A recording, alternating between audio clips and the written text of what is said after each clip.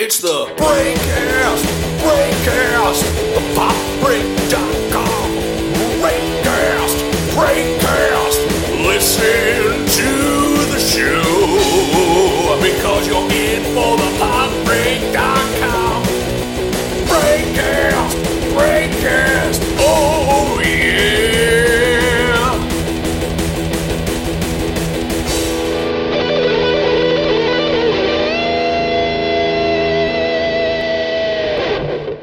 Hello, everyone. Welcome to the Breakcast, the official podcast of thepopbreak.com. I'm your film editor, Daniel Cohen. No Bill Bodkin today. Bill was actually sent to the Phantom Zone because last week he wrote an article defending the Pirates of the Caribbean sequels. So Bill is in a timeout, so that's okay. Thankfully, we don't have to talk about those today. But that's all right. We will forge ahead. Joining me today, making not her Breakcast debut, but her movie Breakcast debut, we have Marisa Carpico. Marisa, say hello. Hey there. All right. Very eager just to get into the discussion. I like it. Yes, we have, of course, here today, after about, 900 production photos online, 700 trailers and TV spots, about 1 million Comic-Con panels, and then in the last month, I think we had Warner Brothers executives at 4 a.m. running down the streets screaming what the release date was, and then after about, 75 years of the character's existence in comic books, we have a Wonder Woman movie. It happened. It's actually here. Okay, well, all right, before we go any further, spoilers on. All right, that is your warning. We are spoiling the movie. So if you haven't seen it, hit pause, come back, and listen to the podcast. If you don't care about getting spoiled, then forge ahead. So Wonder Woman. This is the fourth DC Expanded Universe film. We all know what the first three were: Man of Steel, BVS, and Suicide Squad. And of course, as we all know, whenever a DC movie comes into the theaters, the earth shakes. You know, everybody kind of straps on their internet armor, ready to do battle on both sides. But not this time. You know, it finally happened. Everyone seems to be like they're in universal agreement with this movie. And, you know, I was thinking about it. Like, you know, this movie really, so many things would have to have gone wrong for this movie to fail. And so I think everyone was very optimistic about it. Wonder Woman, my review is on the site. I think the film is fantastic. It met my expectations exactly. I gave it an 8.5 out of 10.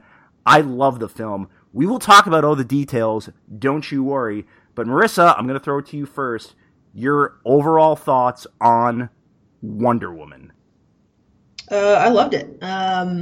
I joked on our pregame article that if it wasn't good, I was going to have a never be happy again, which is only really half of a joke because I don't know. I just was hoping a lot for it because unfortunately, you know, it doing well is going to determine whether we get a lot more female fronted comic book movies, which is ridiculous, but unfortunately true. And I'm just glad it was not the worst ever. And that, I mean, it has its problems, certainly. I mean, I think DC might have hedged its bets a little in it, just based on the CGI budget. It seems a little low, honestly. And, like, it shouldn't be as sketchy as it is in the film, but that's a minor quibble that is not really the film's fault necessarily. But yeah, I loved it. I loved the Themyscira stuff. I loved Gal Gadot. I loved everything. Yeah, I agree. I mean, you kind of mentioned it at the top, and this is something we'll talk about more later in more detail. But like, it did kind of look to borrow a DC term. This movie, like, I felt like not only had the weight of the world on its shoulders, but like the weight of the multiverse on its shoulders. Yeah. We can talk about that later, but just for my overall thoughts, I mean, like I said, my review's on the site. I love the film, and I actually there's going to be plenty of time to sing the praises of Patty Jenkins in this cast. We will get into all of it, but I actually want to start with crediting the screenwriter here Alan Heinberg, because look, doing an origin story, especially in this day and age when we've seen so many superhero movies, is not an easy task. Okay, right. Because when they're done wrong, they can really hamper the whole movie. It happened with Green Lantern. Well, it happened with Batman v Superman. I mean, like, how we've relived the Waynes dying almost as much as Bruce has at this point. Yeah, I disagree with you on that, because that was just one opening sequence, and I actually, brief BVS diversion, because when the movie started, when Batman v Superman started, and I saw, like, oh, they're about to go into the whole Bruce Wayne origin thing, I was like, oh, this is how we're starting the movie? Not a good start. But yeah. I thought that sequence was directed so well. I was like, yeah, okay, I forgive it. It's directed well, but it would have been fine if the entire movie didn't hinge on those issues. Do you know what I'm saying? Like, if the entire movie's plot and emotional weight didn't depend on that pivotal moment, again, I think it might have not been so. It would have been easier to forgive. Fair enough. Now, you have to remember, though, that stuff, I mean, that is what defines Batman. But we can, you know what, but we can definitely, I actually have some thoughts on how I think, and look, I've made no secret on the website, I love Batman versus Superman. I think it is a phenomenal film. I also like it a lot, but it is, I wish I wanted a lot of other things from it as well. We are alone on a very lonely island. I mean, I defend that film. Yeah. But I actually think that, I have some thoughts on how I think BVS could have been better in relation to this movie. So I actually want to put a bookmark in that for now. We'll definitely talk about more of the DCEU towards the end. But I do want to credit the screenwriter, because doing it, like I said, doing an origin story is not easy. I mean, even though I kind of liked that first Amazing Spider-Man movie, the origin aspect of it weighed it down heavily. But, right. For me, I don't think it's not at like Batman Begins and, in my opinion, Man of Steel origin level, which I think those origin stories are the origin story perfected, but it is right up there. And so credit to the writer for being able to do that. And by the way, I'm looking at the screenwriter's past credits. I can't even believe this. He wrote episodes of like Grey's Anatomy, Sex and the City, Party of Five, Gilmore Girls. And I'm not rolling my eyes at that because, like, oh, I'm a guy and I'm supposed to not like those shows by law. No. It's more of just, I'm surprised that stuff translated to him writing a superhero Wonder Woman movie. But he did a great job. He did a great job. Yeah, I think that works because I think you could see it in this movie, and I'm sure we'll talk about it more later. But I think there's a lot of character stuff that is all of those things are very like human being based. Like, there's no explosions. I mean, Grey's Anatomy can get crazy occasionally, but all of the drama is really human based and like human interaction based. And I think that's part of what makes this movie very enjoyable, and what is somewhat lacking in some of the other, a lot of comic book movies, honestly, not just in the DCEU. I think that's a good point. I mean, I can see your point about how, because you're right. I mean, it's just that this movie works so well because it is such a well done character driven movie. Right. So I think you're right. I can definitely see how that stuff would translate here. I was more talking about it in the fact that he was able to write so well a succinct origin story, especially because someone like Wonder Woman, who, let's be serious here. Wonder Woman's origin story is a little wonky, okay? Yeah. And it's not well known. Like, okay, everybody knows Superman's origin story. Everybody knows Batman's origin story. That's true. Yes, it did. And so it's like, yeah, you're right. And it doesn't, like, if you were to ask someone, what is Wonder Woman's origin? They would be like, isn't there like an island or something, and she lives there, and like, I don't think you're gonna get a lot of, oh yeah, she was molded from clay by the gods and came to life one day. Like, you're not gonna get a lot of those answers, and this speaks to, I think, just how well the dialogue is done in this. It is so efficient, especially with Diana's lines. Oh, yeah. Her lines always fit perfectly who the character is. And just also it fit her situation and her reactions to simple things. Like, she just had a very quick line to sum everything up. Her line about the watch controlling Steve Trevor's life, that was brilliant. I mean, I don't know how tuned in your audience was to that, but there was a sort of the double entendre of that being his, sort of an obvious metaphor for his penis at that moment. There was a moment of silence, and then a couple girls started laughing, and then a lot of girls started laughing, and then there was like actual applause after that line. Oh, there was a lot of that stuff, especially early in the movie between those characters. But it was very well written. And the audience for my screening ate this film up. Oh my God. I mean, this is a crowd pleaser, but I definitely think the sort of old school romantic banter in the film is a lot of what makes it enjoyable, and not even just the romantic banter necessarily, but the way people banter in this. And there's a serious emphasis on human conversation. Do you know what I mean? Like, there are lines in Batman v Superman, or even, a lot of comic book movies where they have to do so much business that it doesn't sound like a human being speaking. So I appreciated that about this, that it was like constantly like, all right, this is how people would converse.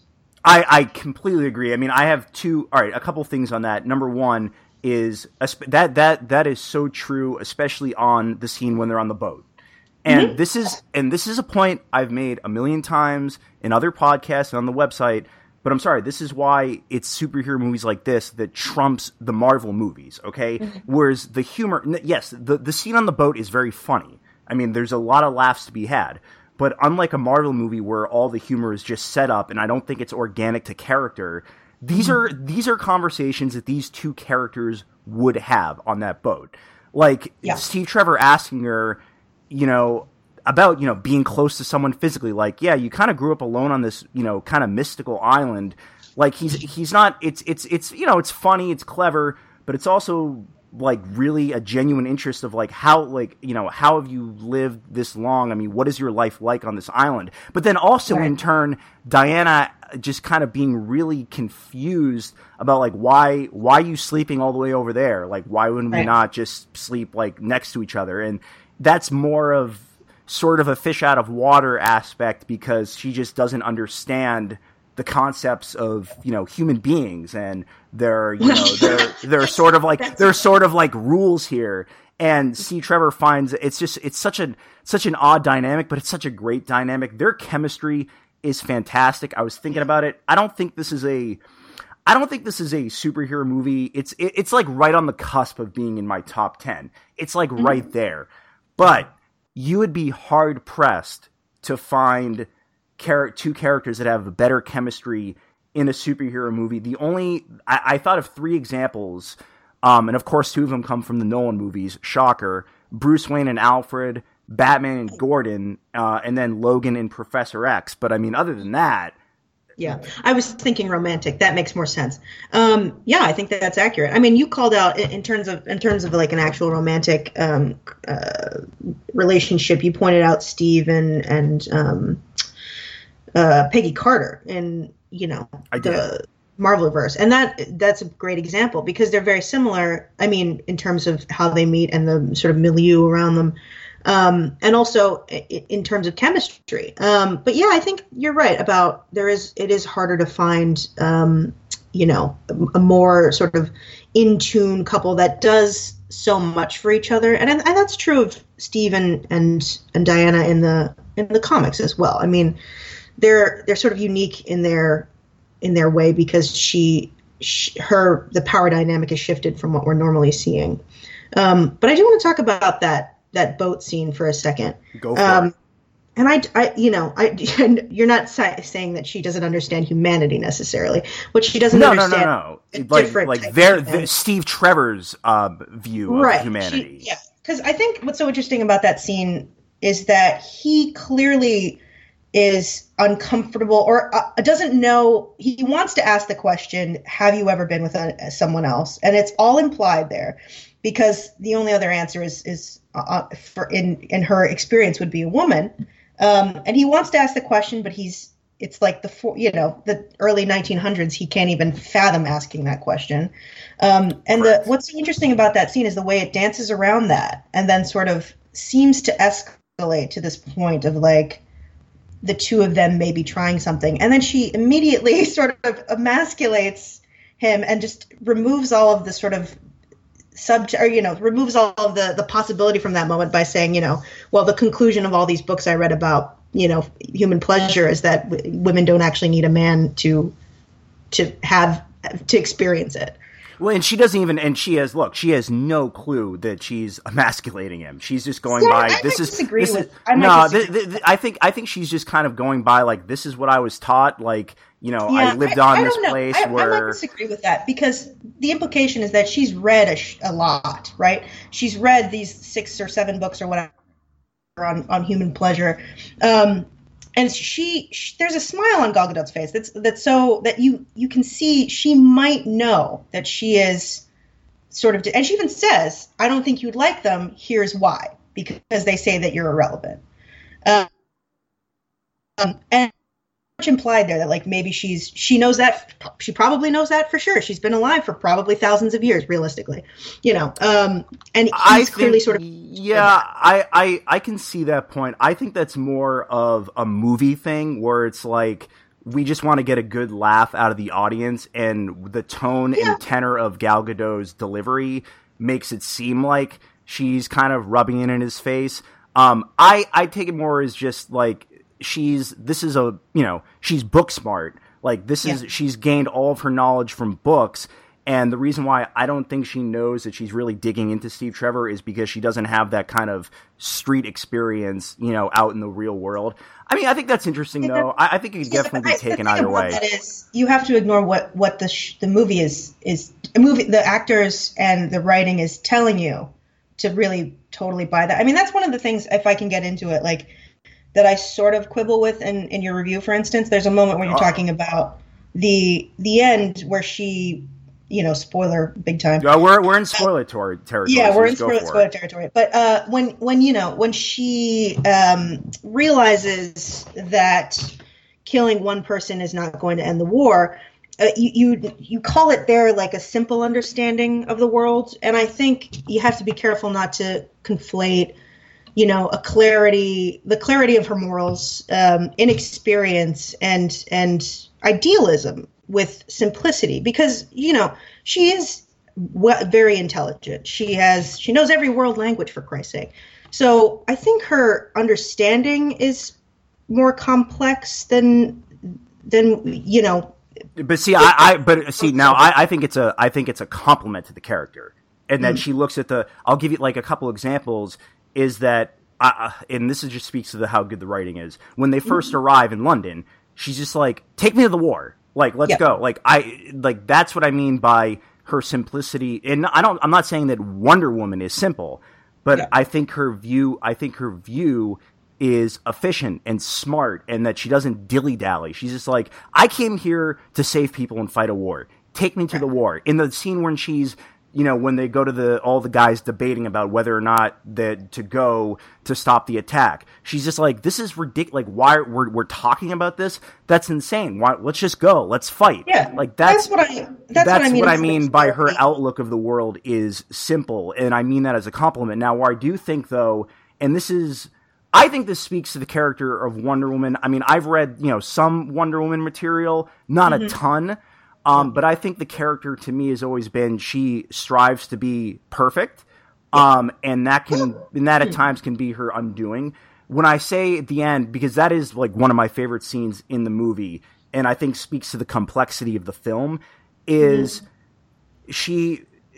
I think because she thinks that just killing, Danny Houston's character, which we can talk about later, but okay, this is gonna, I have such a strong belief in these people that I think they're just being influenced, and if I just kill this one entity, I know I can solve the problem because I believe in that. And then when she does it, that doesn't work. And what's great is that conversation and exchange that she has with Steve Trevor.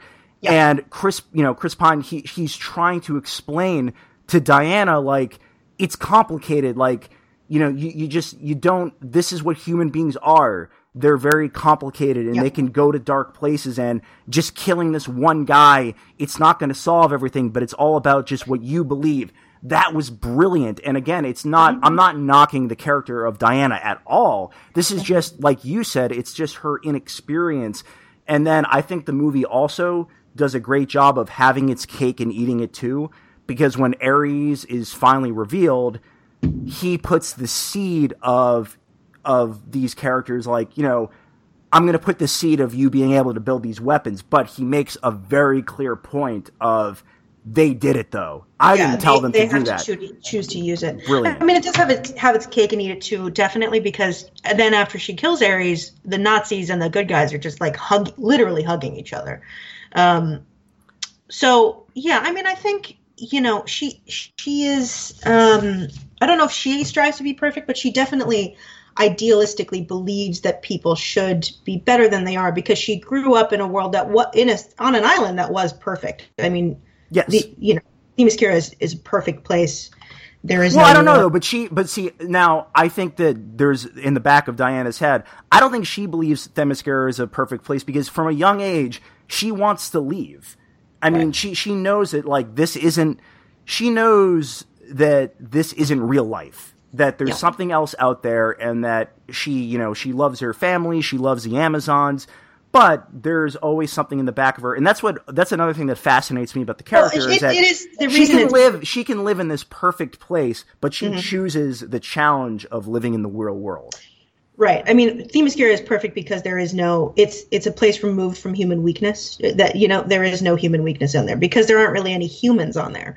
So it's perfect in that, but she does want to fight because she has been told, like, we are warriors. We have to save the world from Ares. This is our jobs. We are abdicating that by leaving the world. And then she has to eventually remake that choice, because obviously Hippolyta and all of the other Themyscirans, or, you know, Amazons, in that sort of prologue type animated, classical art, which I thought was great.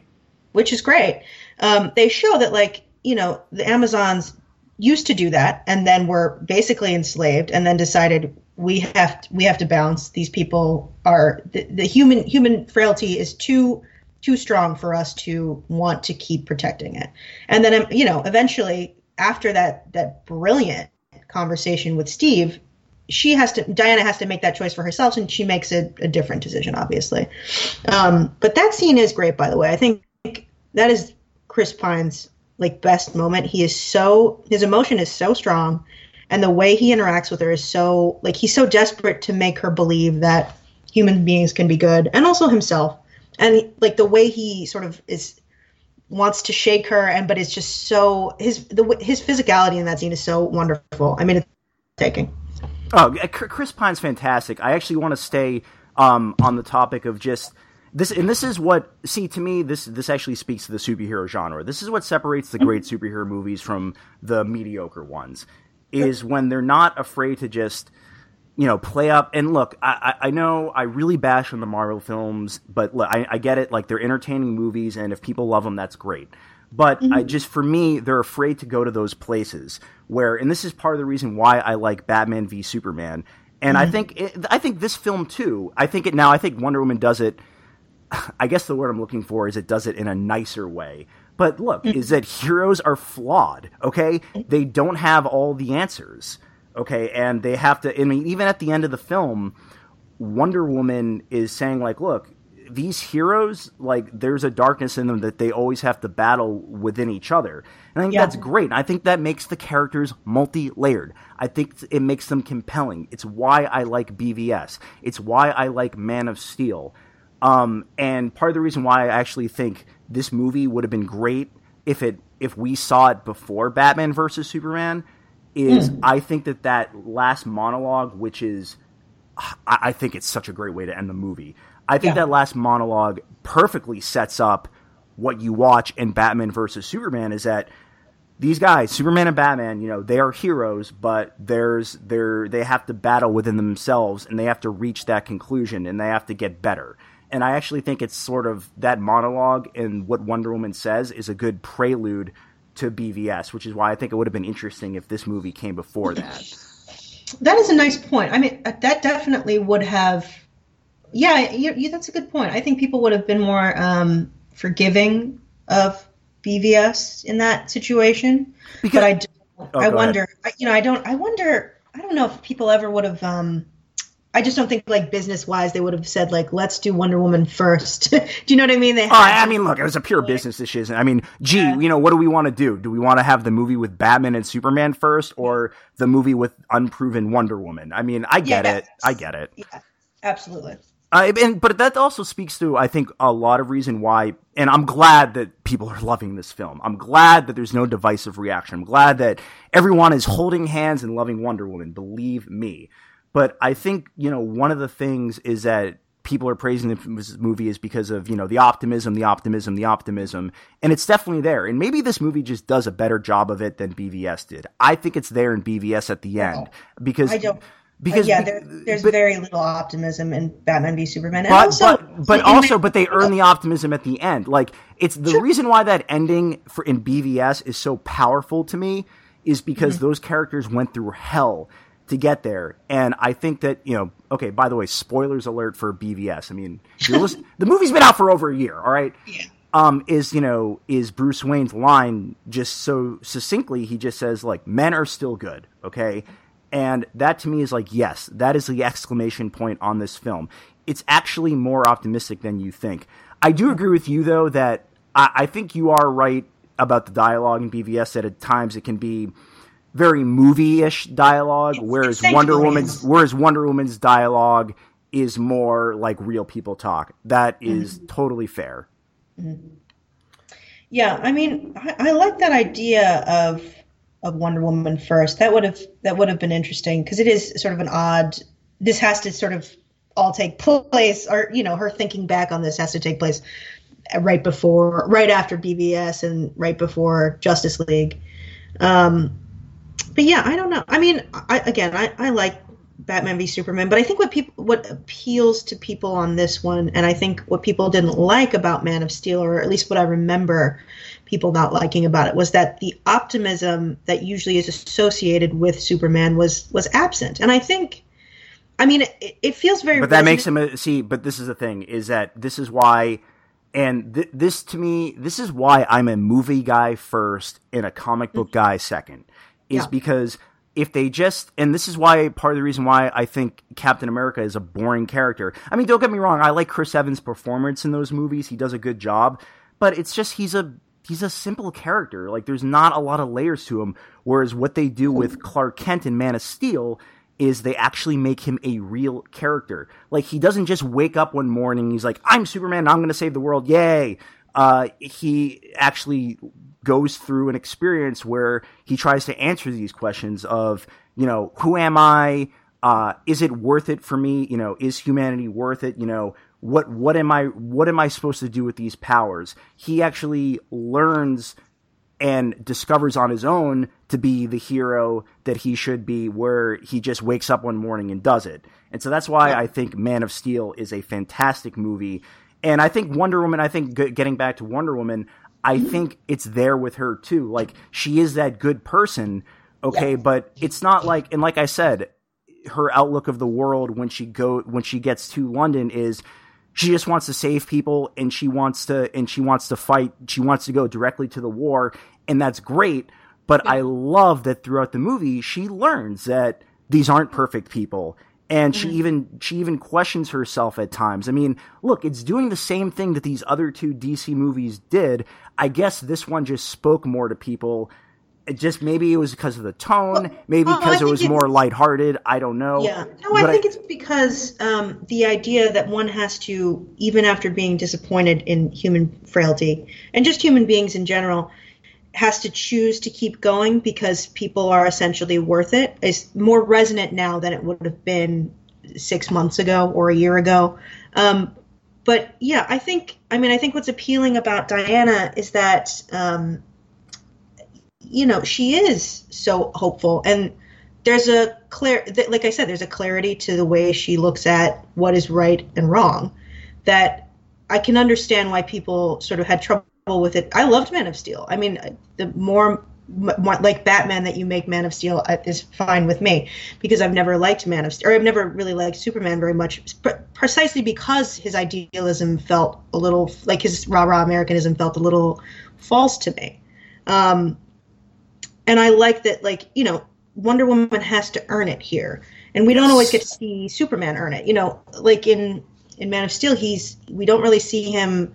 I mean, it's a very different take on the traditional character where, you know, his parents are like, well, just let the bus full of children die if it means you. They don't have all the answers, and that's why it's an interesting movie, and that's why they're interesting characters. Jonathan Kent doesn't have all the answers. Okay, it's not easy to raise a kid who is actually an alien who can lift trucks, okay? And that's why... Sure. I mean, I'm getting off on a Man of Steel tangent because I love that film, but that's why it works. Yeah, I mean, I don't disagree, but I also like just after watching Arrow for many years and reading the sort of criticism of it, I do sort of push back about the idea that superheroes can only be deadly serious to be worth our time.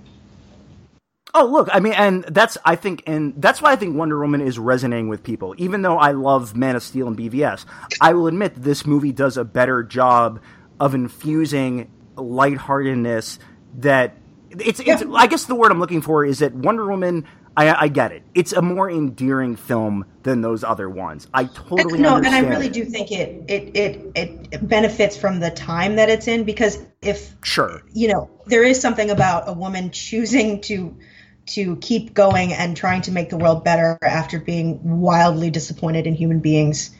That really does feel extremely relevant in a way that, again, would not have felt before 6 months ago. Well, we talked a lot about Wonder Woman herself, but I do want to talk about Godot's performance. There's two things I want to hit on, and then I'll give it to you. Okay, it goes without saying that the action-based scenes, I mean, she's phenomenal. Fierce as hell, intensity all over the place. I mean, you got that from BVS, so that was no surprise. And, you know, I've talked about it 100 times, but even though there's a lot of people who aren't big fans of BVS, there was no one who was like, yeah, I didn't like Wonder Woman. I mean, I've said it a million times, but that glib smile she gives when she's fighting Doomsday, that says it all. Yeah. So the action-based scenes are all great. And I pointed this out in my review, it's the subtleties in Godot's performance that floored me. When she is looking at that bullet coming in Themyscira, she just gives this look of like fascination and kind of fear, but also there's like a tinge of excitement in there, like, you know, what is this thing? It's you know, there's a whole world out there, and she says so much in her face when she's looking at that bullet flying through, and there's just like so many moments like that for Godot. Yeah, that's definitely a perfect example of what you said about efficient writing, because that achieves so much in one thing. It's like her realizing what the world of men represents, seeing the what can happen with a bullet, and then reacting to it. It's beautiful. Yeah, it is. And then also, just like I said, the dialogue really plays to her strengths. It's that she always has a brilliant line, and they're always quick. And it always represents the character really well. Godot crushed it. She is, you know, like I said, it's those subtleties that really endears a superhero performance to the audience. You know, Christian Bale does it, Hugh Jackman does it, you know, all the greats do it, and Godot does it here as well. Staying on Themyscira for a little bit, I want to talk about Robin Wright and Connie Nielsen. Both were great. Now, Connie, I was about to say Connie Wright. Whoops. Robin Wright is fantastic in this movie. So good. I mean, and it's just, she's so tough, but she gets it. Like, she sees in Diana that this is a person who needs to serve humanity. She can't stay here. She knows it. And you can even tell in Robin Wright's performance that it sort of kills her that she has to go against her queen, which is, you know, everyone respects Hippolyta, but it's just it's a shame, but it's also a huge strength to the film that when she dies, that impact, that's when you know the film is working. That impact hits you hard. Right. You've only known that character for like half an hour. No, not even. I mean, it's so her and Robin Wright. She's a great actress, and you could not have found a better person to play that role. I do think though, this doesn't. Connie Nielsen is great too. However, and this speaks more to just how good Robin Wright was. is that Yes. I feel like Queen Hippolyta was undercut a little bit because like when she like I felt that impact a lot when is it Antiope? Is that how you pronounce it? Antiope. And okay, wow, I'm terrible at pronouncing names. It's okay. Okay, so yeah, because when she bites the dust, you feel that impact. Whereas when Diana leaves Queen Hippolyta for the first time, like, you know, you felt it, but I didn't have the connection to Hippolyta like I did Robin Wright's character. And it's not because of Nielsen's performance. She was great. It just speaks more to the strength of Wright's performance. Yeah, I think that's true. That's why I put Robin Wright as my sort of like, you know, your scene stealer, secret scene stealer, because she is excellent. I mean, one of the people I saw it with, I was like, man, Robin Wright was great, and she was like, what? And I was like, you know, Antiope, and she's like, oh my god, she was so good in that. I was just like, I felt like they just found an Amazon and cast her in the role.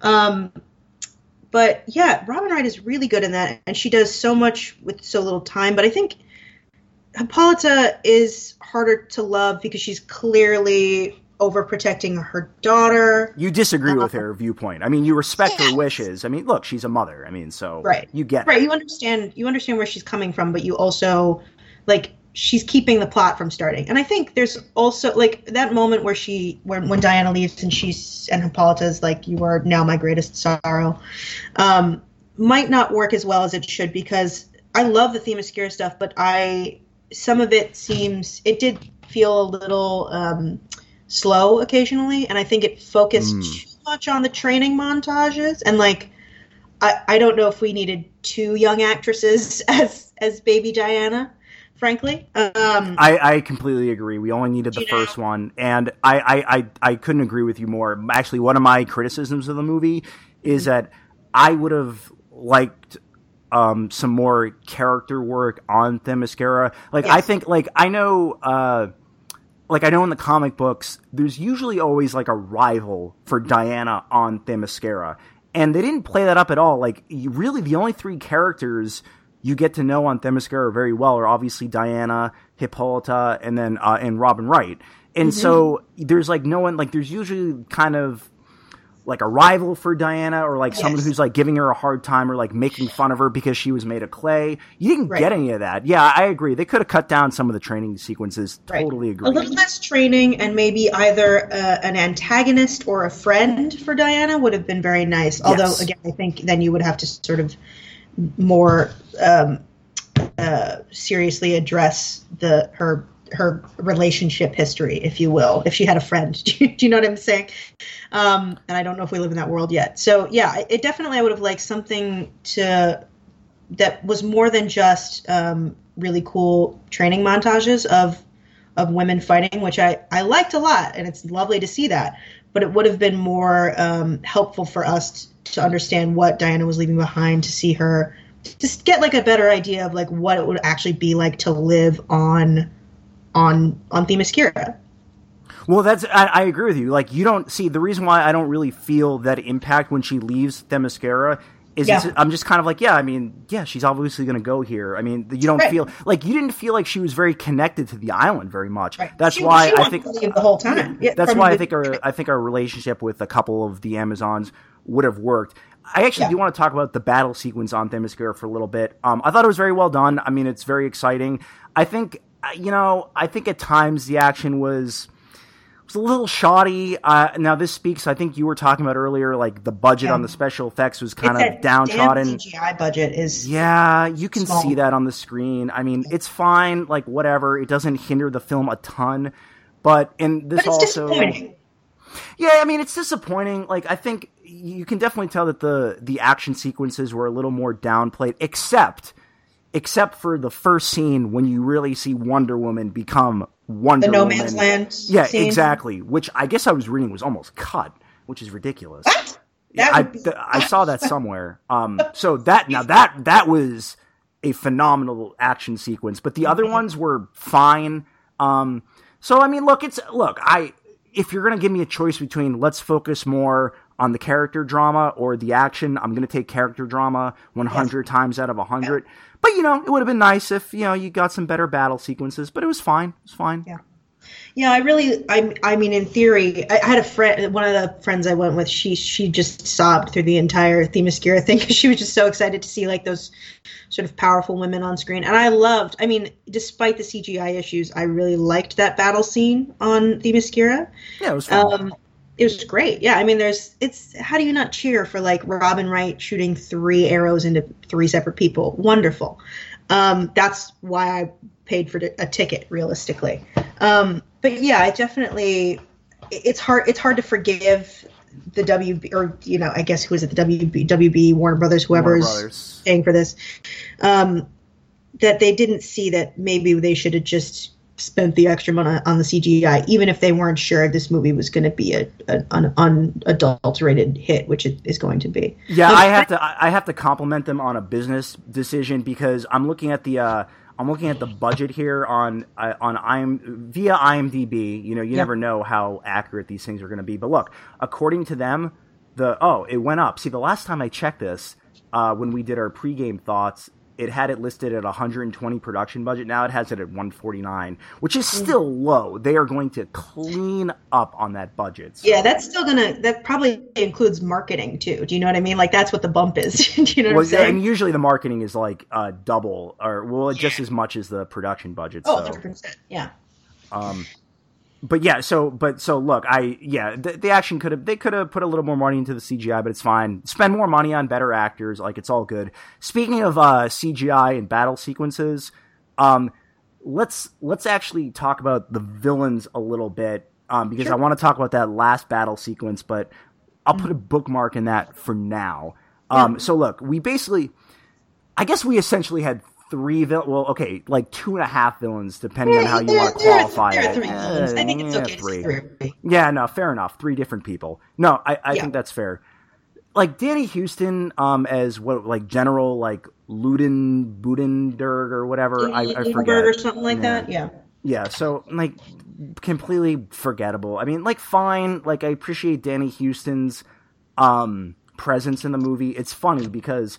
Yeah. So this is I believe this is Danny Houston's second turn in a comic book movie, and he's actually better in a much, much, much, much worse film, which is X-Men Origins Wolverine. His performance is actually better in that film, which is a little weird. Yeah. Well,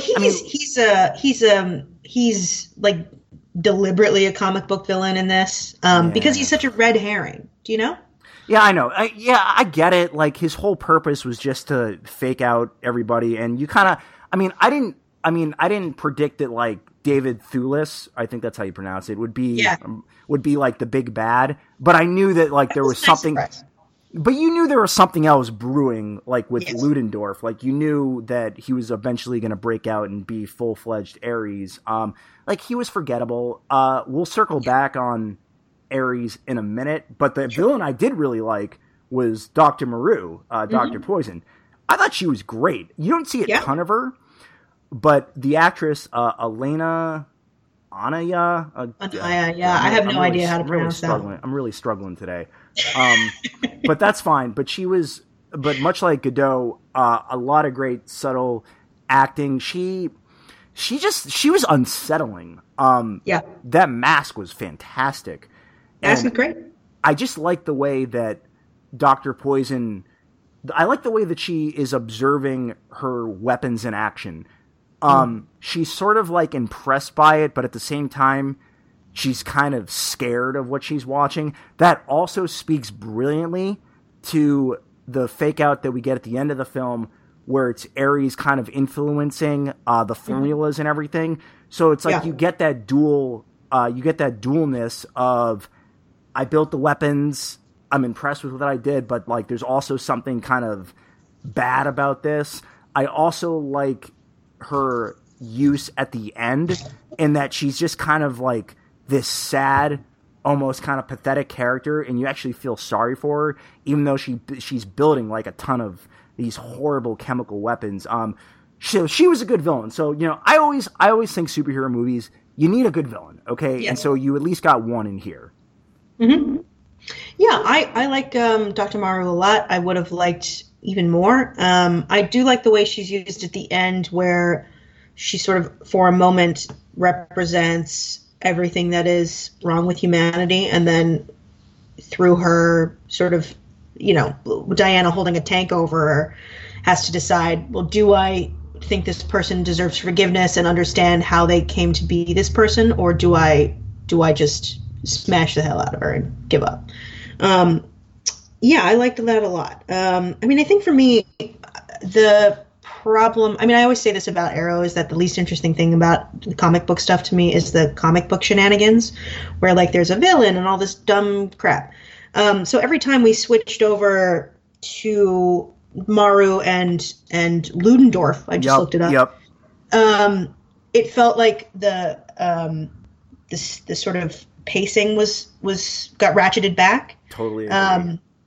And I kept sort of having to be reminded throughout the movie, like, oh, right, this is like a comic book thing. There's going to be some like dumb villain later. And I didn't mind Ares as a villain. I think it works for what he needs. I think that you don't always represent something. Like, I think Guardians of the Galaxy is a good example of where the villain represents something and is also compelling on screen. In Guardians of the Galaxy?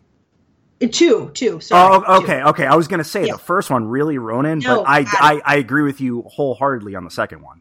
Yeah. Sorry. The second one, where ego is a metaphor for ego and also a character. I don't know if we necessarily get a character here in Ares, but we do get one in Maru, so I forgive it.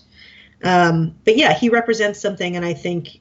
And it's necessary, like he's necessary for what the movie is trying to say. So any sort of like slowness I might have felt, I mostly forgive, because it's better than most. Because a lot of those Marvel movies don't have very good villains. I can barely name any.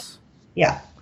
I agree with you, and I think I said this in my review. I think a big part of the reason why whenever both of them were on screen together and you got a scene with them, I think what really kills the villainous of the movie is the score in those moments. It was so, like, I called it just, I said you could just call the part of the score when you see the villains on screen the mustache twirl. And, like, you just, it's so, like, but right before a scene would end, they would kind of laugh, and you would get that just generic cliche, like, villainy music. And and I thought the score was, solid, but not in those moments.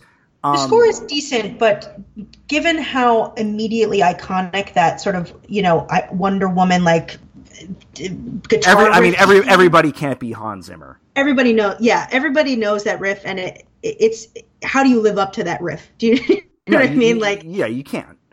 And by the way, as long as the score is not that distracting, which I didn't find it very distracting. I just would have liked, because I'm a big score person. I would have liked it to be a little more interesting, but it was fine. The score is a huge reason why I love Man of Steel. So just that's kind a beautiful score. Oh, it's fantastic.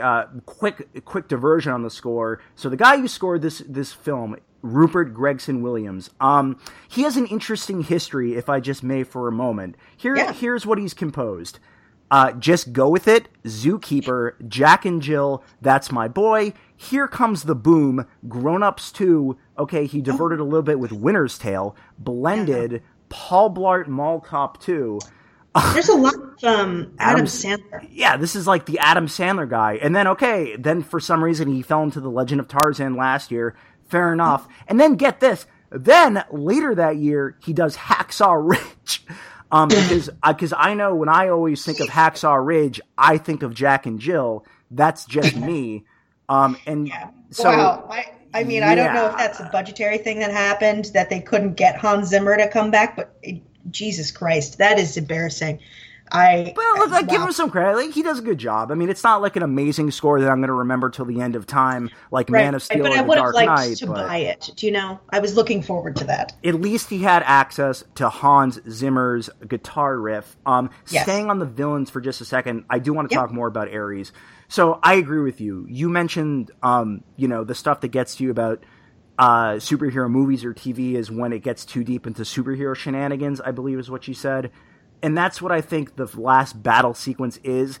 I don't hate it, but it's just like we gotta stop with this. Everything is exploding and imploding around you. and the villain is just kind of standing there and like, "Nah, I want to destroy everything." They've got to get out of this rut. They've got to get out of this rut. It is the biggest weakness of like comic book movies. I mean, the only good thing about it was that at least it wasn't a major metropolitan city this time. That's true. Yeah, it was kind of out in the middle of nowhere.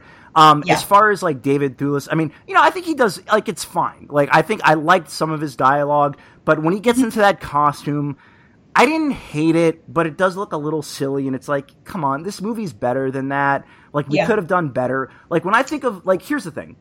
One of the things I like about the Wonder Woman mythology is borrowing from the Greek god stuff. I like that.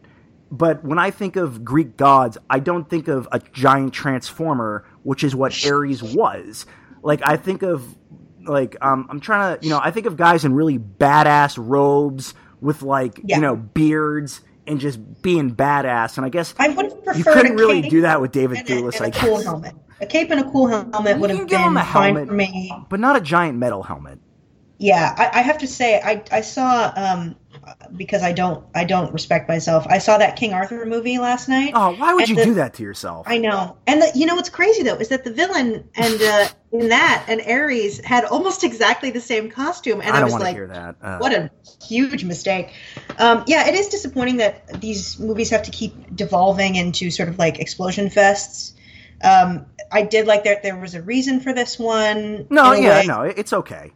Yeah, and the interlude of Steve's whole involvement in that climax was like thrilling. One of the most thrilling things I've seen in one of those dumb climaxes of a superhero movie. Do you know what I mean? Like absolutely. I mean, look. It's okay to have the big bang action sequence as long as you're still doing character work during them. And It's actually part of the reason why. I know people are going to roll their eyes at this, but it's actually part of the reason why I like the Doomsday fight in BVS. I actually, believe it or not, even though you have a giant monster going roar, destroying and punching things, I actually do think you get a ton of superb character drama within that fight, especially with, like, I really think that Superman's arc is earned at the end of that. And when he's jamming that spear into Doomsday and you get that Hans Zimmer music, like, that is the completion of Clark's character arc. So that's why I like the Doomsday climax. And it's part of why I think this one's okay, is because, yes, you are dead on. You are still getting great character work between Diana and Steve Trevor. Mm-hmm. I think you're right about the climax. The climax of BVS is the best thing about it. I mean, it's thrilling because it shows you. I mean, it even bringing Diana into it. It's like, God, this is what we could have. Do you know? But yeah, I mean, I do. It is unfortunate. I think that the thing that hampers Wonder Woman is that it has to have that big explosion ending, which is satisfying in a comic book, but sort of has become so rote at this point after like a decade and a half of this. Like, why can't they just have an awesome sword fight? Like what would have been so? No, I'm serious. Like, what would have been so bad about that? Like, do we really need things blowing up and complete fire around them and explosions? Right. And you know what? That's a better way to cut down the budget. Like, you don't need that stuff. I mean, as far like X-Men Apocalypse, okay? I like that movie. I think it's one of the weaker X-Men films, but I still like it. Yes. But having said that, it still just devolves into a, everything exploding. I mean, part of the reason, it's hard to remember stakes when they are so unbelievably high that you can't really understand what it would be like to want to save the world or a large city or whatever. I mean, I think that's what you're right about. What works about BVS is that, like, on some level, the stakes are, we got to save Lois Lane. Who doesn't like Lois Lane? Sure. But I mean, I think Wonder Woman does it better than the average bear in that. Yes. And look, I haven't, you know what, apologies to the audience, because I have not sung the praises of Chris Pine enough in this movie. This guy, I said it from the beginning, he was going to be the secret weapon of this movie. It really wasn't a secret. He is so damn good in this film. My God, he is so compelling. And yes, like, all the character work that he does is dead on. He's such a good actor, but his comic timing is just so pristine. And like that line in the, whatever, they're in the cave or whatever, And, it's, the above average line, right? Oh, phenomenal. That delivery, I mean, that's why that line will go down, I think, as one of the best lines in 2017 movies.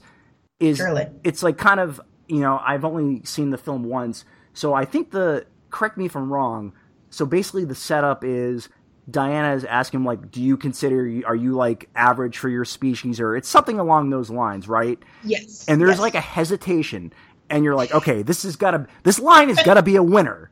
Like, what are we going to do? And they nailed it.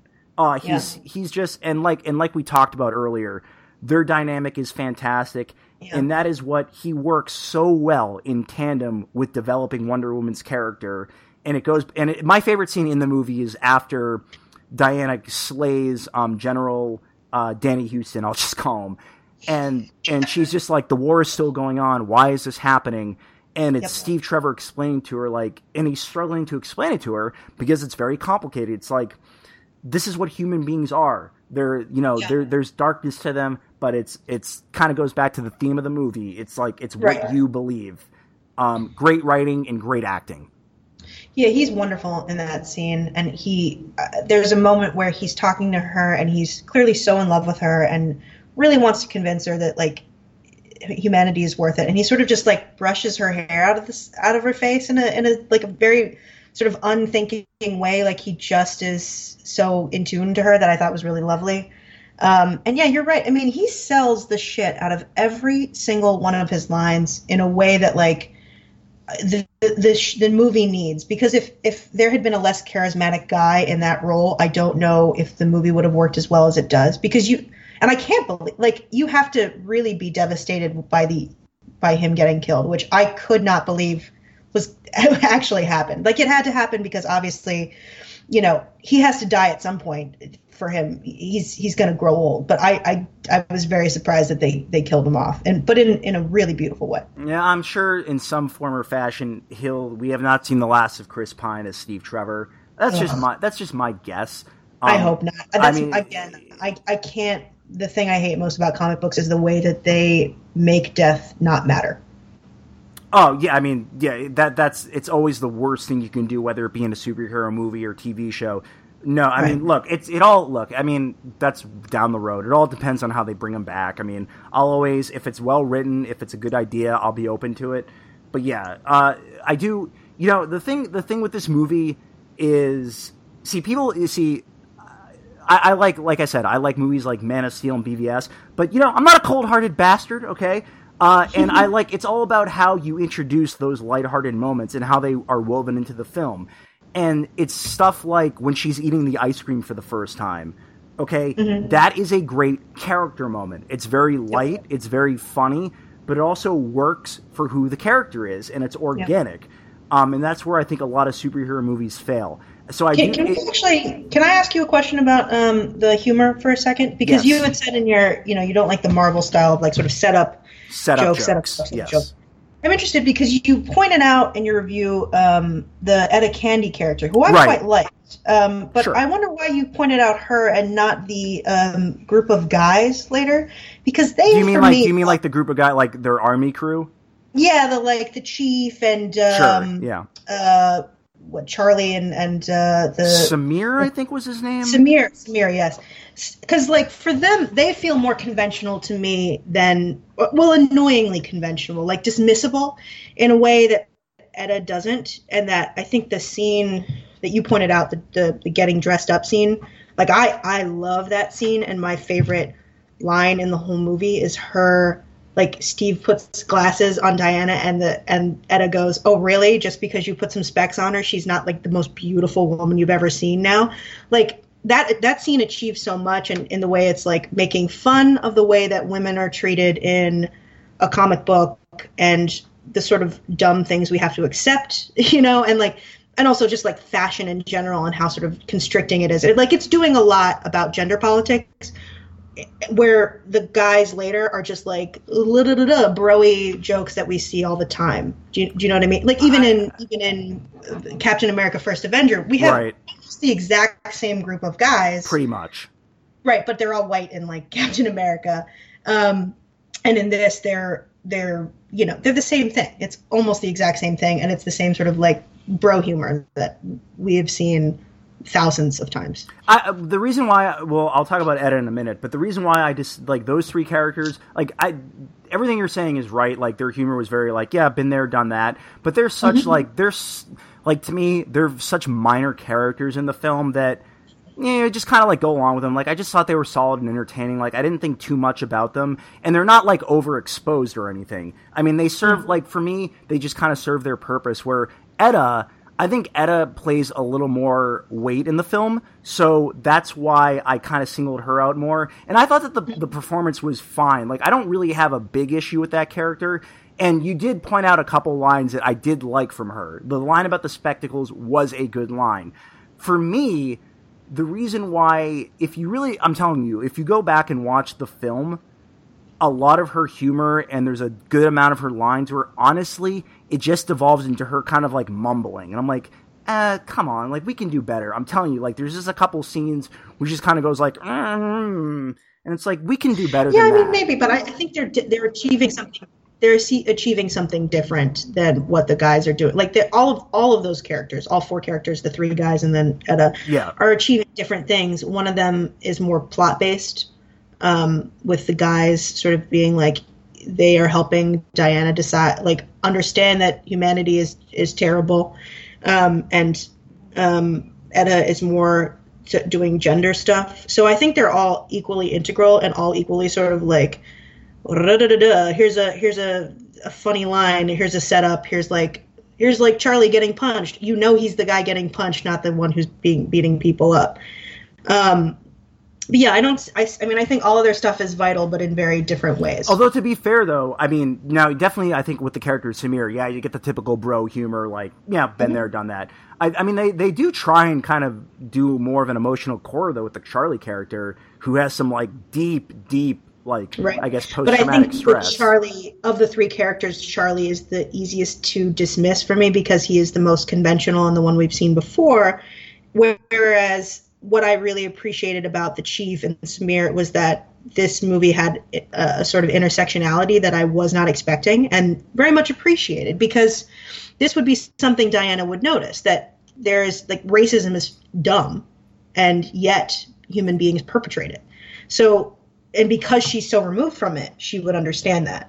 But, a guy having PTSD, that is easily understood and something we see many times. I think I think that character is a little cliche. I can get on board with that. It plays a nice little scene into actually Diana's character, though, when he basically is whining and wants to leave, and Diana has a very nice line about why he should stay, and it's like, but who's going to sing for us? Like, that was a nice moment for Diana.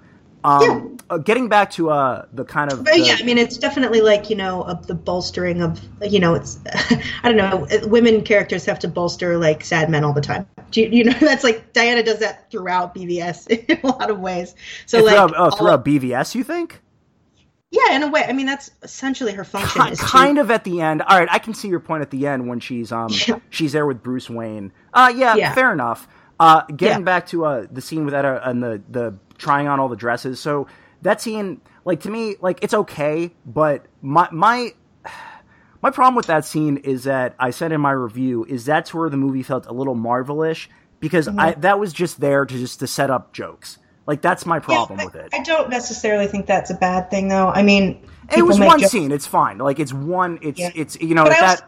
it's not appealing to you. It's not necessarily for you. It's for the women in the audience. I think it could, but I think if you write it a little better, I think like to me, like, it was just, there was nothing like super clever about it, except for that one line about the spectacles. I'll give you that one. It is, perhaps, but there is a lot of cleverness there that maybe, it's about women experiencing fashion and the restrictions of it and the sort of absurdity of it that would resonate more with a woman. Fair enough. I see, like, when I saw that scene in the trailer, I knew exactly what it was going to be.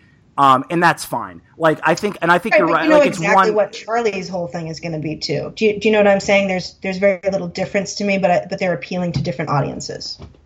Yeah, I mean, they're both cliches, but one of them is meant for women and one of them is meant for men. And one story has been often given more weight historically than the others.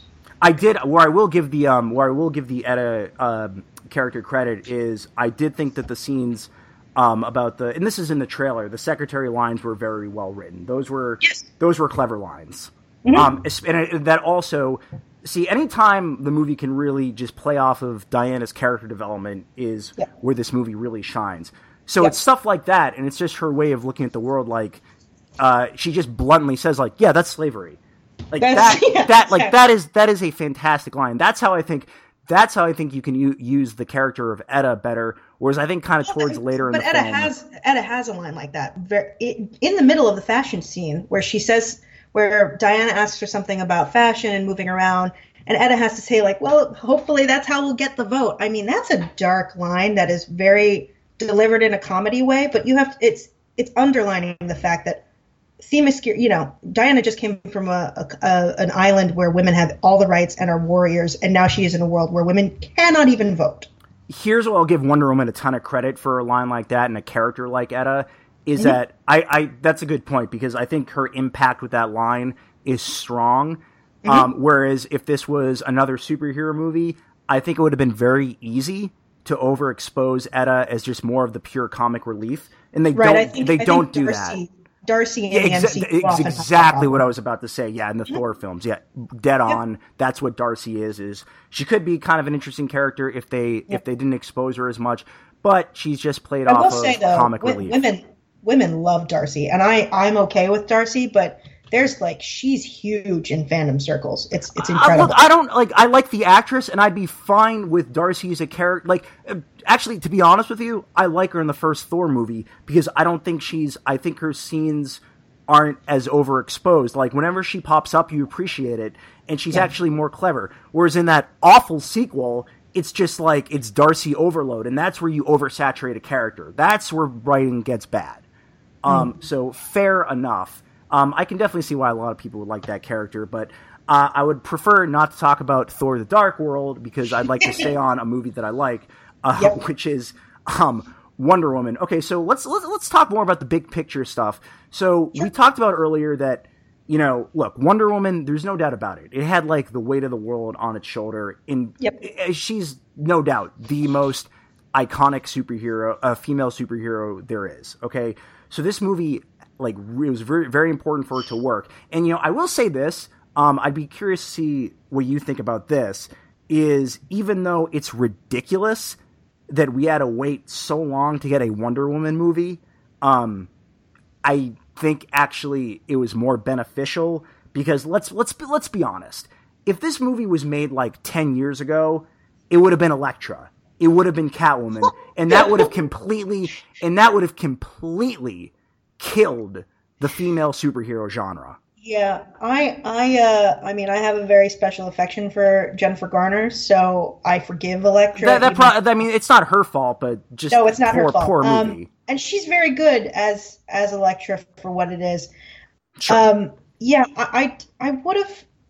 On some level, I agree. I am glad that this first big, huge Wonder Woman movie is really good, but I also still would have liked to have female superheroes be allowed to be as sort of mediocre as most of the male superheroes movies are.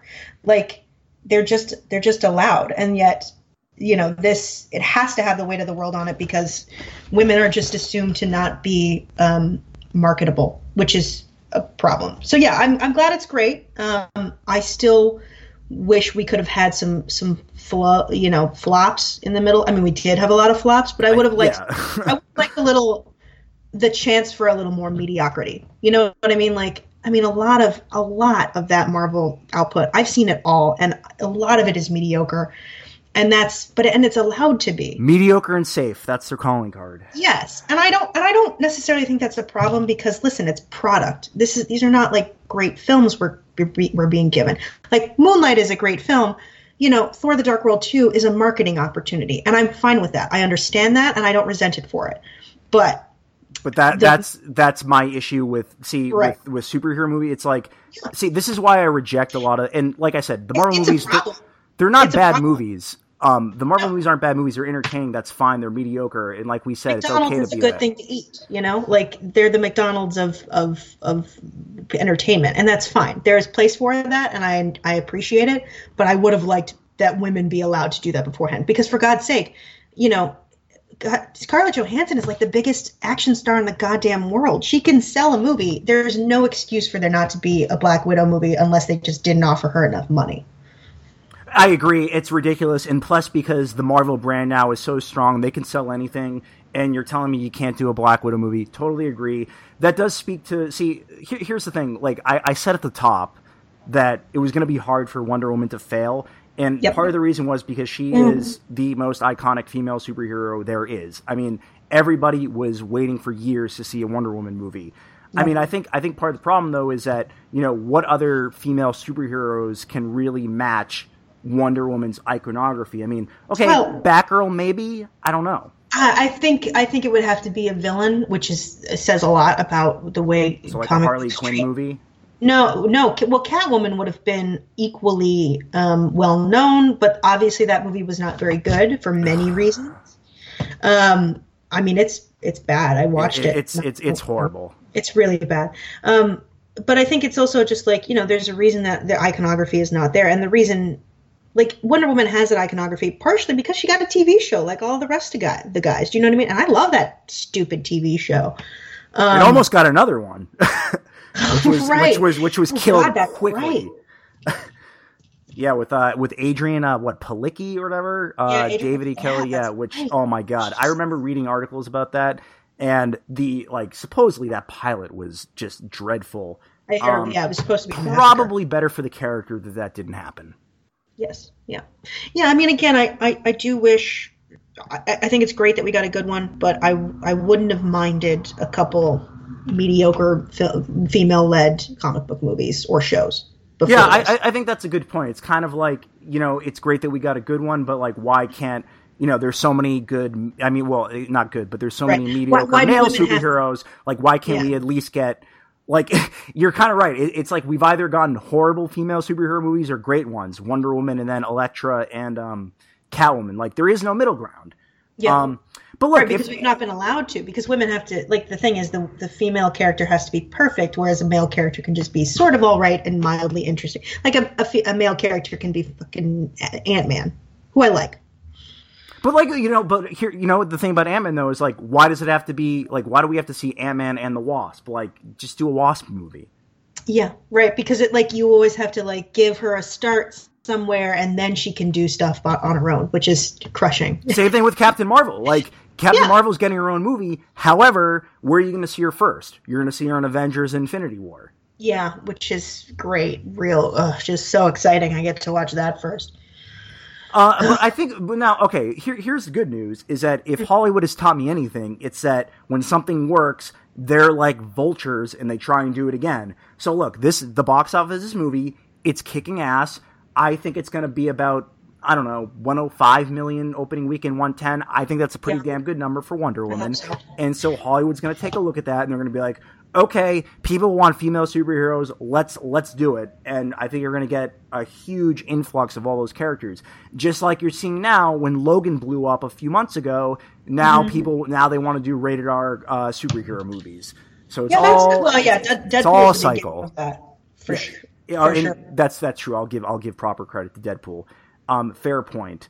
But I mean, I guess I mean there has been talk about the Joss Whedon Batgirl movie. We'll see. I mean, it doesn't have a release date yet. I'm cautiously optimistic about that. I just would like to not have to watch Barbara Gordon be brutalized by the Joker.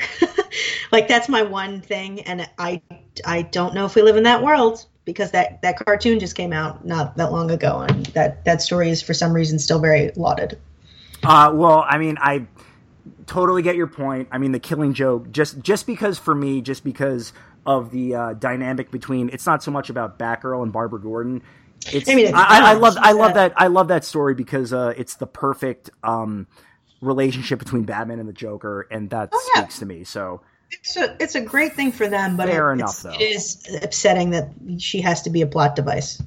Solely. She is only a plot device. I completely can understand that point of view. Fair enough. And the animated movie did not do that character any favors. Let's go back to Wonder Woman, though.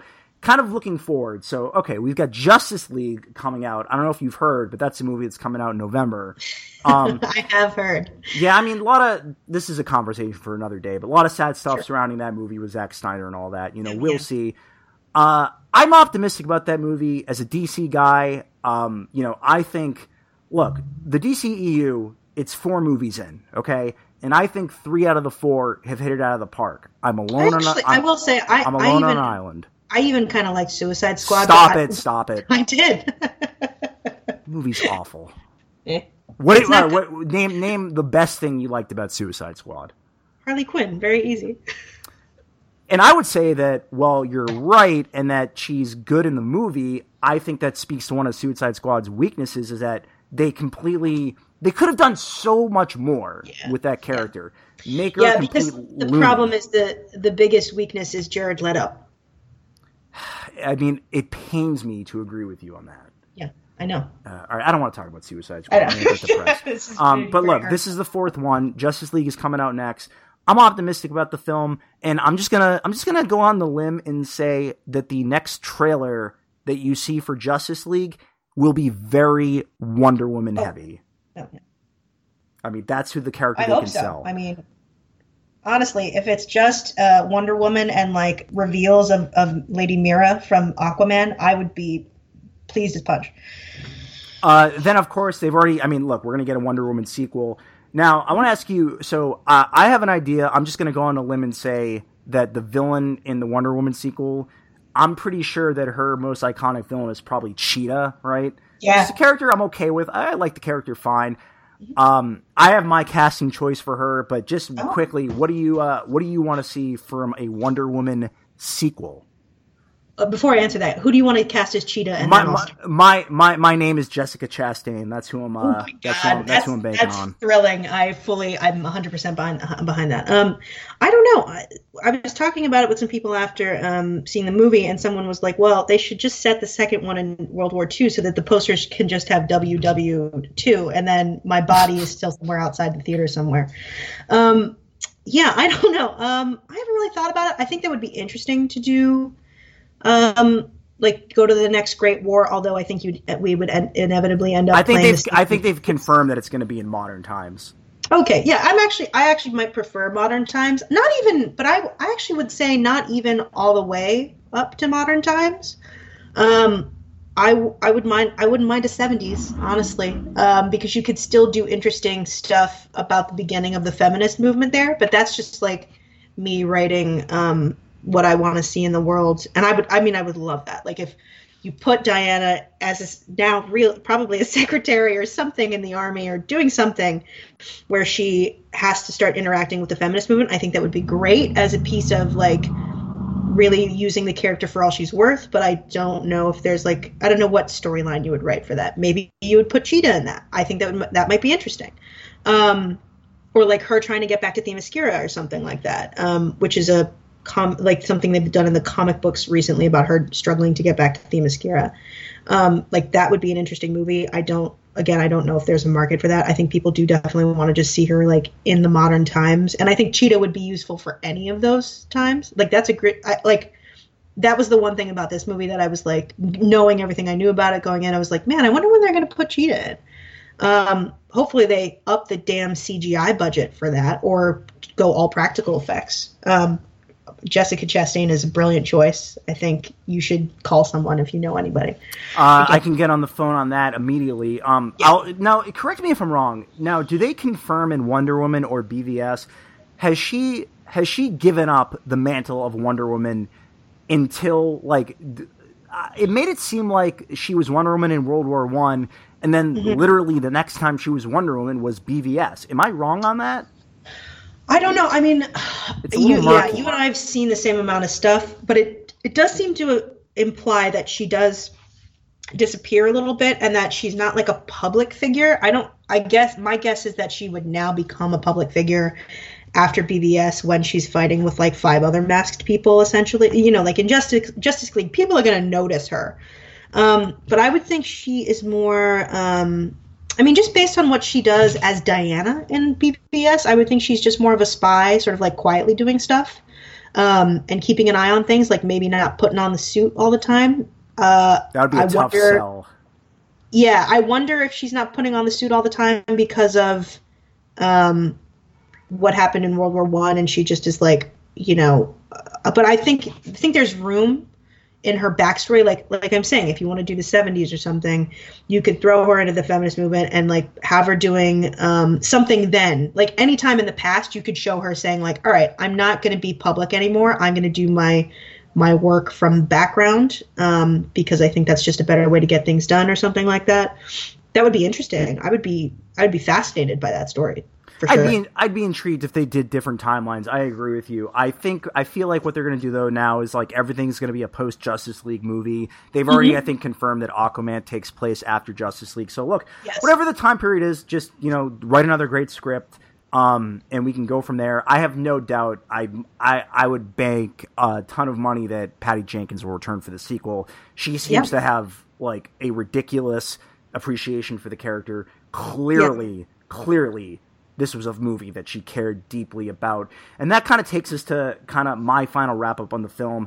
This, like I said, it met my expectations. I had a lot of high hopes for this one as a DC fan. God, there was so much hype around it. It took forever to get to this movie. But they knocked it out of the park. Patty Jenkins did a great job. This cast is phenomenal. Gal Gadot is Wonder Woman. I think other weaknesses, yes, there are. As great as the origin story is told, I do think some of the origin-y stuff hampers it a little bit at times. A little too been there. Yeah, definitely. A little too been there, done that at times. Like we talked about, some of the special effects, hit or miss. But these are a lot of minor quibbles. All the big stuff worked. The character development here is great. And that's why I come to see superhero movies. The best superhero movies are when they're totally focused on the character and not all the outside stuff, not the stuff connecting it to bigger universe building and jokes and all that garbage. Like I said, I think it's a movie that is on the cusp of being a top 10 superhero movie for me. We have gotten a lot of great ones. There's going to be a lot of Batman and X-Men movies in there for me, but I think Wonder Woman, it definitely threatens probably the 9th or 10th spot. It is definitely a crowd-pleasing movie. It's a movie that DC needed like hell. They got it. I'm sure Warner Brothers right now, I'm sure they're all having a Wolf of Wall Street-like party in their offices. The DCEU, I think, is in a good place right now because of this. Yes. People are excited. I think Justice League, plenty of time to talk about that one down the road. But as far as Wonder Woman goes, and I'll just say this about the box office, one final thing, is, like we said, I think it's going to be around like 105, something like that. I think next weekend, I think The Holdover is going to be spectacular for two reasons. Yeah. Number one, unlike BVS and Suicide Squad, the word of mouth is great, so you're not going to have these Anvil Titanic-like drop-offs that sink to the bottom of the sea. And then also, the biggest reason I think it's going to have a good holder is because The Mummy is next weekend. That's its biggest competition. And let's be honest, it's going to get awful reviews. Nobody cares. Wonder Woman will be number one at the box office again. If you haven't seen it, and I'm pretty sure you have because you've listened to this whole podcast, go see Wonder Woman. Marissa, wrap it up. I feel like we haven't given her enough credit throughout this, even though she is the headliner. But Gal Gadot is worth the price of the ticket. She's phenomenal. Like, she is everything you want Diana to be. There's just such a dignity to her performance and the way she carries herself. Like, I've seen her in multiple Fast and the Furious movies, and I've never thought she was more compelling than here because of just the way she carries herself and the just inherent goodness she projects. Yeah, definitely agree. So that is Wonder Woman. Both big thumbs up from both of us, as from pretty much everybody else who has seen the film. No secret there. All right, well, thanks for listening. We're going to plug all over social media now. So look, you can find me at DCohen Writer on Twitter. That's DCohen Writer on Twitter. And of course, more importantly, you can go to thepopbreak.com. for all of our fantastic content, reviews, TV, music. We got it all. I sound like an infomercial, but that's fine. And then, of course, you can follow the Pop Break site on Twitter, where you can get all of our great content, and that's at popbreak.com, all spelled out. So that is POPBREAKDOTCOM. Like I said, all spelled out at popbreak.com. Follow us on Twitter, and also go to iTunes and leave us a rating and review, please. You can search for the Breakcast on iTunes, and you will absolutely find it in the podcast section. You can find all of our past podcasts, including Guardians 2 review, Logan, past stuff. You can find our BVS and Suicide Squad podcast as well, where on our Suicide Squad podcast, I'm completely depressed in a very dark place, so that's somewhat entertaining. So yeah, definitely find us there. Marissa, go ahead and plug your social media.